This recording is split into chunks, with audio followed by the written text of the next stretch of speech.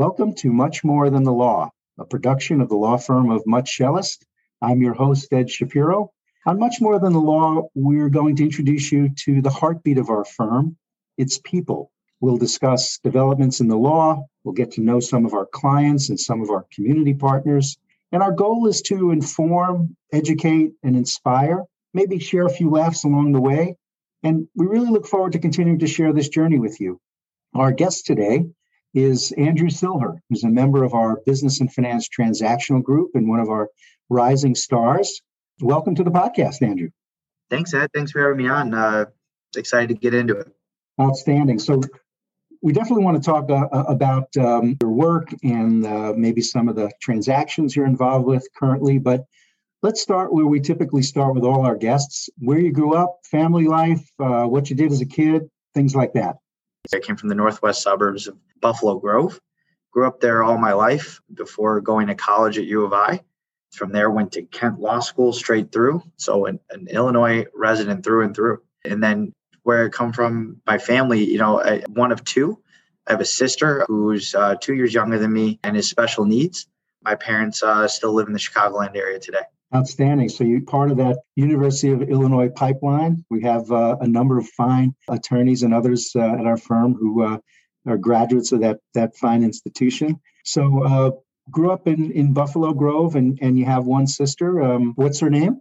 Rachel. Can you talk a little bit about your experience in growing up with Rachel and sort of how that may have impacted your life, some choices you may have made in your life? Yeah, it's impacted almost all of them, including what I do, which is practice law. My sister is a high-functioning special needs adult with some learning disabilities and some motor skills deficiencies. She is part of the Kesha program in Chicago, which is an organization that provides living, residential, and vocational training services for their residents and students and campers through different medium of services. How did it impact my life? So ever since she was born, I have felt the obligation and the desire to advocate for her on her behalf, which translates pretty seamlessly into the practice of law. Throughout her childhood, my childhood, there were countless instances in which you have to advocate on behalf of someone who can't do it themselves or can't do it as well for themselves, whether it's literally speaking for them because she wasn't able to talk for the first couple of years of her life to just articulating and explaining concepts to her. Advocating for her has evolved over the course of her life and mine in 30 some years of being siblings. However, I would say the seminal moment would be probably when I was a freshman in high school and she was in junior high and middle school. My parents got divorced. And it was at that time when I truly had to advocate for her through a child rep and, parent visitation rights. It's a hard enough situation as it is, but, even from the perspective of kids sticking together and siblings being in the foxhole together, it was a truly great experience. And it opened my eyes up to how you can advocate for someone else in the legal system.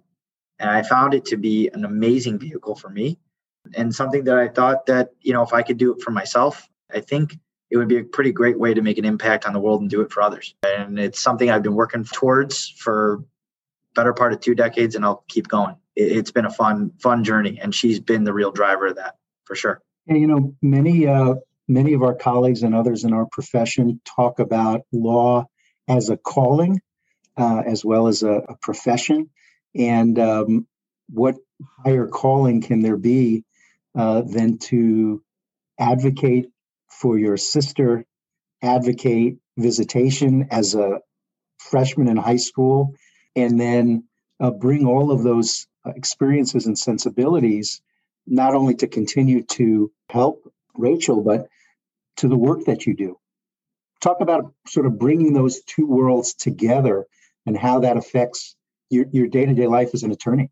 Back to that origin story, obviously advocating for myself and my sister in that situation was a need-based. You do it out of necessity, literally visiting your parents. Like it comes down to, something that it's a pretty critical thing to decide and how it gets split up evenly. Or when you start something, a passion or a calling, as you put it, from a need base, it's very, very easy to do a great job for others, or at least give it your all for something that you just want to do.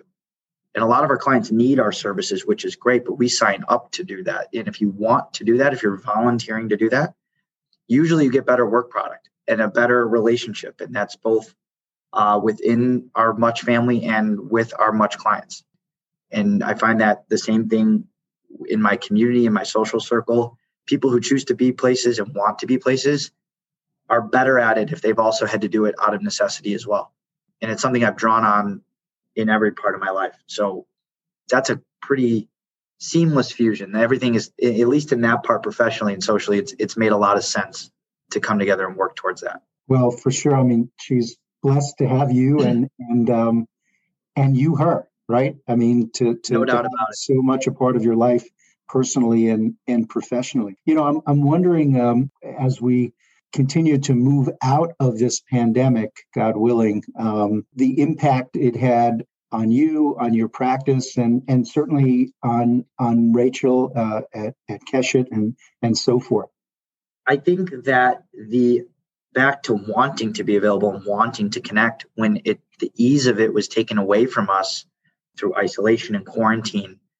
I certainly know that I still lived the same amount of distance away from my parents and my friends, but I was on FaceTime a lot more with people, a lot more video connection, and it isn't the same. There is a tangible difference. And as we come out of it, you're seeing sort of a rejuvenation of people connecting with other people. But more importantly, it allowed me to refocus on being intentional in my relationships, both family, socially, and professionally.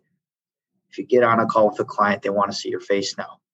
That's not something, even though we were able to see each other no matter, without any restrictions before the pandemic, people would just circulate a dial-in number and you hit mute, you talk when you're supposed to. And now it's, there's a different expectation in client service. And I think it's for the better. It allows us to connect in a different way. You're always looking for how can you provide the best service, especially in our industry. It bleeds well into social life. How can you be a better friend, son, husband, brother, community member, showing up? And now it doesn't necessarily have to mean you have to get on a plane or get in a car or do all this. Sometimes just showing up means put your screen on, show your face, and be there. And I think a hybrid of those two approaches is going to be how we successfully get out of this pandemic in terms of just interacting with each other. And I actually think it's an exciting time. And the people who do it well are going to do great. During the pandemic, it really brought out the intentionality of who do you want to invest in and how do you want to do it. And I think just showing up and being available was, and obviously being thankful for your health too, just getting through that time, but being intentional about how you spend your time and how you want to give, yourself to the things that you're involved in. It'll change. Yeah, it's a really good point because it really, lousy circumstances created another dimension of the desire to actually see people face to face. Ideally, we do it in person. You visit a colleague, you visit a client, you visit a family member. But now we have this other dimension through FaceTime, through Zoom. And, it's not ideal, but I think it's an important point that you make. And it'll be interesting to see how relationships develop as a result of that. And the choices, as you talk about intentionality, the choices that people make in terms of connecting with people. I want to move here to the transactional area. You made a choice to be a transactional lawyer. You could have chosen any of the other great areas of practice that we have at our firm. Explain to us a little bit about your motivation for becoming a transactional lawyer, or what you thought you could bring to that role, and a little bit about why you chose it. To me, it'd be interesting to get your perspective on this too, right? Being a litigator yourself, I do enjoy, especially corporate M&A transactions. I do enjoy at the beginning of the transaction that everybody is working towards a common goal. And it is not necessarily at the center of the onion adverse. There are adverse moments before you get to the finish line, but it is some positive experience typically. That to me has always been a driver, and I kind of backed into it from a transactional point in that way. I also enjoy the side saddling in either helping a client buy a business, helping a client achieve a goal of selling a business, which can be a multi-generational conquest, especially given our clientele, or 3, being outside general counsel to a whole host of companies that look to you to just solve a problem. And that's the one part where it's different every day. Deals have a similar cadence, and every deal has its own twists and nuances. The outside GC stuff is what keeps the variety guessing, and it gives you a total taste of what it's like to run a business and help people run that business in a successful way. And I really enjoy those three aspects of my practice, no doubt about it. Yeah, the opportunity and what we do all the time as litigators, but also, as you just mentioned, as a transactional attorney, we're very much problem solvers, right? People call us, people reach out. There's an issue that they're challenged with, and they want as many options as possible to try to resolve those problems. What we get to do on a daily basis is really a privilege and makes it challenging, right? Every day is different. And the other side of that too is we're goal achievers. So you're problem solvers, but you're also goal achievers. Clients come to us with goals. Some of them are reactionary and you just purely solve a problem. But there's a whole other nuance to the practice of law when somebody wants to achieve something, and how do you need the law as a vehicle to achieve it in one way or the other? And I think that is fun. It's a partnership, being an advisor to our clients in a way that I think sets us apart as well, just from a much perspective.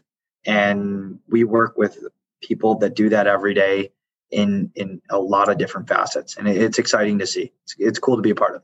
I want to talk a little bit about, mentors and mentorship and other influences in your professional life. I mean, one thing I've learned, and I've been doing this for a long time, is none of us does this alone. We don't learn how to be good lawyers on our own by sitting in our office.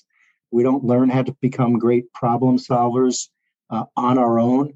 We don't win cases or close transactions on our own. And it really takes the effort of a lot of other people. So talk a little bit about some of the influences in your professional life, some of the mentors that you've had the opportunity to work with, and how they've impacted your growth and development.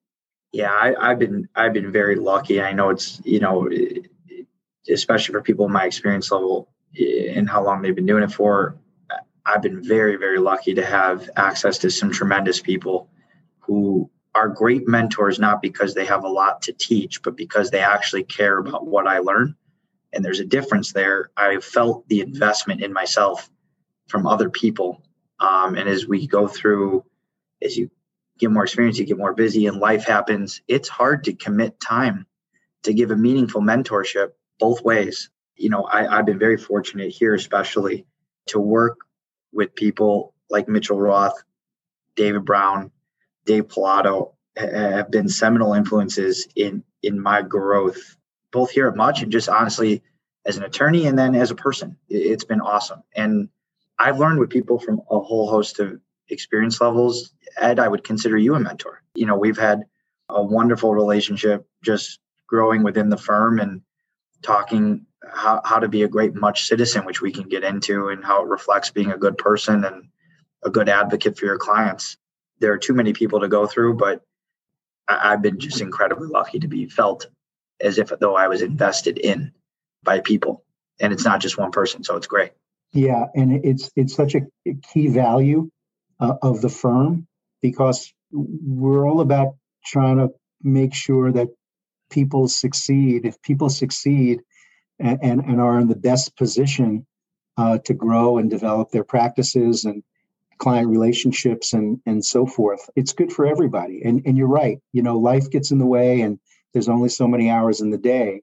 But just knowing that there are people around that actually care about your growth. And it's not just lip service at our firm. You've described your experience, but just last year we started those separate mentoring groups, which are on some level substantive, but on other levels very personal, and giving people the space and the safety in a safe container, if you will, to share challenges and ask questions and have a few laughs along the way. Again, just knowing that there are others out there that really do care about your growth.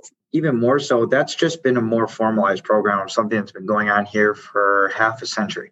So we've been around 50 years. We'll be around for another 50 because of that. People chose to invest in people at every single level. And if we continue to do that amongst nothing else, we're going to be just fine, better than fine. So it's been nice to be a part of, for sure. No question about that. So let's talk about maybe some of the deals you're working on currently that may be different or interesting. I know you're always working on a lot of deals, so maybe share a few that are on your plate right now. A client that takes up, has been highly acquisitive in their industry, has been a recycling and hauling company in the Midwest that has done a tremendous amount of strategic M&A, which I like, which is different than private equity. Strategic M&A is a privately held company where you see opportunities for growth, and they've been doing it at a rate that has been fun to be a part of, to say the least. They have grown a tremendous amount of size over the past few years. They have a vision to keep growing fast and furious beyond that. The types of deals that they get involved in range from a whole host of sizes and nuances and complexities, and it is a fun, complicated, and challenging client to be a part of, but it is rewarding, no doubt about it. And then we also represent a lot of private equity's independent sponsor in their acquisitions in their specific platform space. It ranges anything from specialty pharmacy to landscaping to dental services to pets wellness to aviation distribution. What's nice is, especially here, we are not specialists, especially on the buy side in our M&A practice. We are industry agnostic, which means that any deal at any time can come through the door, and we have the work experience, the industry experience to handle those in a quick, efficient, and sophisticated way. But that also means you get a ton of variety, and that's the one part that I've loved about my job and the work that we do here at Much. The other key component that takes up a lot of part of my time is strategic sales, sell-side M&A. No question about it, is the most rewarding part of our job. You have a business owner that is either created wealth from nothing or inherited a business and then worked to sell it. It is easily the most rewarding thing of the job to be at a closing dinner and to see people achieve what is probably going to be their greatest business life achievement, to be a part of that. It's a cool moment. It just is. It's hard to describe other than you felt like you made a meaningful impact on their lives, their families' lives, and the people who work for that business. It is an incredibly rewarding thing to be a part of. And what an awesome experience to have at certainly at the stage in your career that you're at, to be part of that, to see, as you say, multi-generationally businesses being built and then sold, and just clients being so appreciative and grateful. And the law is a wonderful profession. It has its incredible challenges and stresses and so forth. But, if you can isolate those moments, just like you described, and sort of take in the fact that you were actually part of that, you were in that deal, you did everything in your power along with the transactional team to make this happen, and the timing that the client wanted and so forth. And, what a tremendous opportunity to feel what that feels like. I mean, the greatest part about that too is just, we're all pretty involved in the community in which we live, right? So we always are where our feet are. This firm is very good about that, about being present, and how that relates to strategic M&A or any of the services that we provide. I see you sell someone's business and then you see them out in the grocery store or out to dinner, and it's a familial relationship. They forget it's not a service provider to business owner relationship. They come and give you a hug, and it's a great thing. It's a great thing to be a part of. It's a lot more than the four corners of our office. It's pretty fun. I think that's, again, also what makes us a little bit different than everybody else. We're part of it. There are a lot of choices to be made in the types of practices and the types of firms and the types of clients that you can represent as an attorney. And to have this unique opportunity, which we do, whether it's on the transaction side or the litigation side, new challenges, new transactions, new problems to solve every day, and clients who are appreciative that you can actually run into at the store or at the movie theater pre-pandemic, just makes it all worthwhile.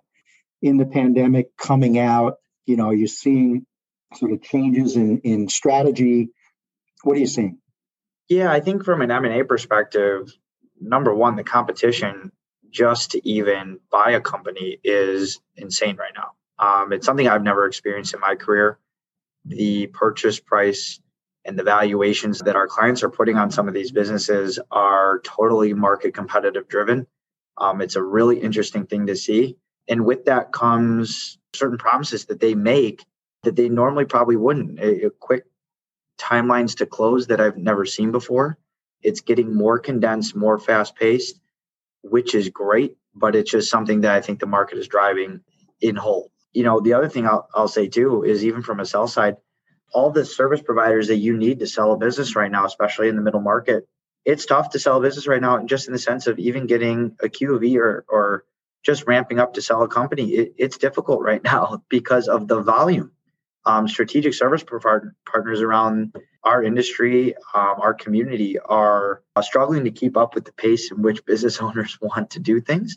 But I think that presents a challenge that's fun to take on, because if you can find a way to get it done, it just makes it all that more meaningful for the client.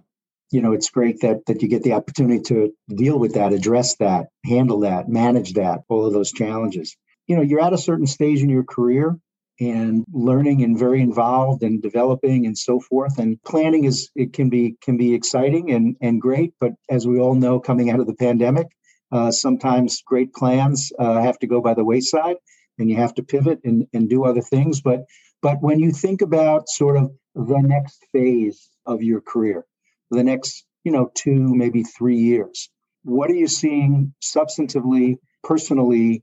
What goals do you have that you're really striving to achieve in that period of time? First and foremost, you always just want to grow in the actual area in which you provide, your services. So every day, every week, every year, I try and just become a better attorney than I was the day before, the week before, the year before. That's better for us at Much. That's better for me. And it's definitely better for our clients. So just continuing to grow in that way will always be paramount to me, both near, mid, and long term.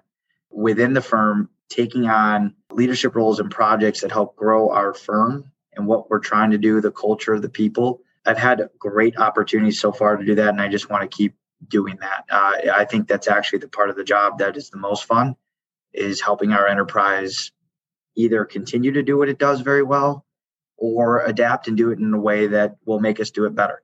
And I think that we have a lot of people that share that same mindset, and working collaboratively with those people has been one of the better joys of the job. So just continuing to grow in that, just reacting together as a team and collaborating. It's going to be a fun process.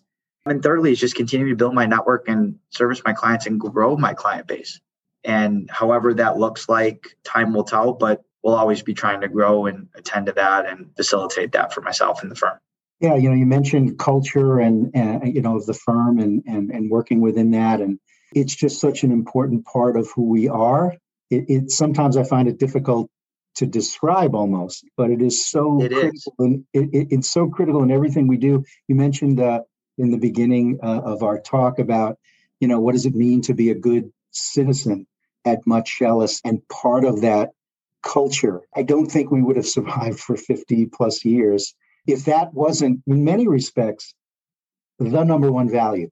No doubt about it. And it takes a ton of different shapes, right? And different sizes. And it looks like a lot of different things, that concept. As a younger attorney, the easiest way I think you can do that is to take ownership. Pretty good story. My second day at the firm might have been my first day, where I was in the bathroom, believe it or not. And one of a partner at our firm came in, and as I was washing my hands, a piece of the paper towel fell on the floor. I happened to not see it. And he turned around and picked it up, put it in the trash, and said, take ownership in everything you do here, and it will reward you in spades. Wasn't a long conversation, but it's something that stuck with me for a really, really, really long time. I've tried to do that here in whatever I'm involved in, and already it has rewarded me in spades, no doubt about it. We're made up of a group of people that think like that and act like that. Even just from a work product perspective or client service, not all of the clients I work on are mine. Most of them aren't at this point in my career. I still act like they are. So if you take ownership in something like that, usually your work product, I found usually, my work product and the service that you give is better if you take it with that mindset. It's something I learned earlier in my career, and it's also part of just kind of what makes it fun. Well, it's interesting because, as I hear you describe that, it's really caring, right? And it's really what you Totally talked about in terms of your mentoring experience and just knowing someone cares, just knowing someone cares about you, or someone cares about the firm, or someone cares about the fact that if there's inadvertently a piece of paper on the floor, they're going to pick it up, they're going to throw it out. It's our second home in many ways, and again, that having that value, I think, has sustained us for all these years. I want to switch a little bit. I know you have been involved in a number of organizations. Many people in our firm are very involved in pro bono activities and community groups, and there's a lot of wonderful, wonderful work that is being done in the community by our colleagues. And I just wanted to give you an opportunity to talk a little bit about your involvement. Sure. Two organizations take up the bulk of my time philanthropically. And number one, we talked about at the top of the podcast here, but Keshet obviously has a major role for me for a whole host of reasons. Number one, the work they do for my sister on a micro level, to put it nothing short, is life-changing for myself and my family, and especially for my sister. So whatever I can do to give back to that organization, I will. It's a debt that you can't put a monetary thing on. So I give my time and whatever I can to help them continue to help my sister, but more importantly, everybody else. They have a lot of different clients, and they make impacts in a lot of different ways. And I think it's something that's tangible and it's really important. And of course, passionate. And that comes out of personal experience. And then secondly is the Jewish United Fund in Chicago, JUF. That occupies a lot of my time as well for a whole host of reasons. It's such an important and critical cause. In my opinion, it's something I've always chosen to give my time and effort and energy to. And it's just something that will continue to be very, very important to me. Yeah, it is amazing that, the more people you talk to and find out about what they are involved in, it really is, again, another value of what we're trying to bring to the greater community. We've had some tremendous leaders in that regard. You mentioned David Brown before, but many, many others who really have paved the way for our firm and the people in it to do really, really good work, to do good and to do well. I want to switch gears a little bit right now, because what people might be interested to know, that we all know at the firm from our various trivia games, is that quite a movie buff, been known to quote movies. It's a very impressive skill, I must add. So I'm not going to ask you randomly to quote anything from any movies, but talk a little about some of your favorite films. Quoting either movies or shows has just been something that has been out of a necessity. Just even communicating with the group of friends that I had growing up, it's sort of just how we talk to each other. So it's just an interesting skill to develop, honestly. Just retaining that information is just something I got used to. The first movie I ever truly quoted willingly, unprovoked, was Jerry Maguire. Loved it. That movie has so many different quotes that they're just so fun. It's pure fun. I love all the sports movies. Field of Dreams is something that has always been near and dear to my heart. And then it's just so many comedies too. Wedding Crashers, I Love You Man, Anchorman, Old School. I just think that those are just such fun movies to watch. It's fun. Yeah, you mentioned Field of Dreams. It definitely on my top 10 or 20 list. Every time I watch it, the one scene gets me every single time. Dad, do you want to have a catch? Every time. Oh my gosh. It's just one of those moments in film that just, if you allow yourself to be embraced by it, just lets it go. And my dog is full name, Archibald Moonlight Graham Silver. We do call him Archie for short, but that is on the quote unquote doggy birth certificate. Very, very cool. If you're listening to the podcast and somehow have not seen Field of Dreams, I think you get a 2 thumbs up from Andrew and myself. So no doubt about it. I'll ask you this final question, Andrew. I think I know what the answer might be, but I don't want to make any assumptions. What inspires you at this point in your life?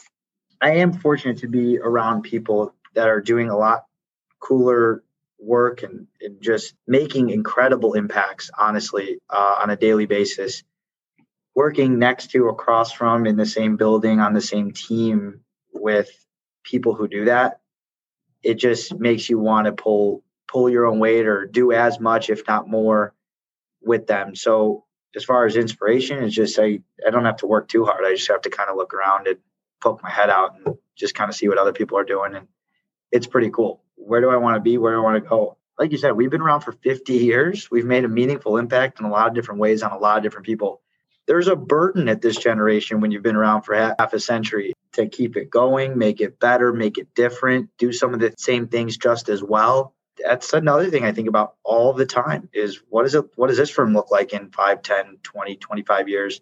Pretty excited to be a part of it, but that's a challenge that if you don't feel the weight of that, you haven't been around, you haven't been paying attention around here. So just being a sponge and figuring out what was done right and how I can help. Yeah, listen, the future is bright. There's no question. Our culture still, it keeps driving us forward, and it'll be very interesting to see what the next, as you say, 5, 10 years bring and where we go. So very excited about that. So Andrew, it's been great speaking with you. Really appreciate you giving us some time here on the podcast. Keep doing what you're doing. You know, you really shared some wonderful personal stories, and we're really grateful that you did. So thanks so much for being with us. Happy to pop in and love chatting with you as always. So anytime. That does it for another episode of Much More Than the Law. Again, we appreciate you joining us for this journey, and we will see you next time.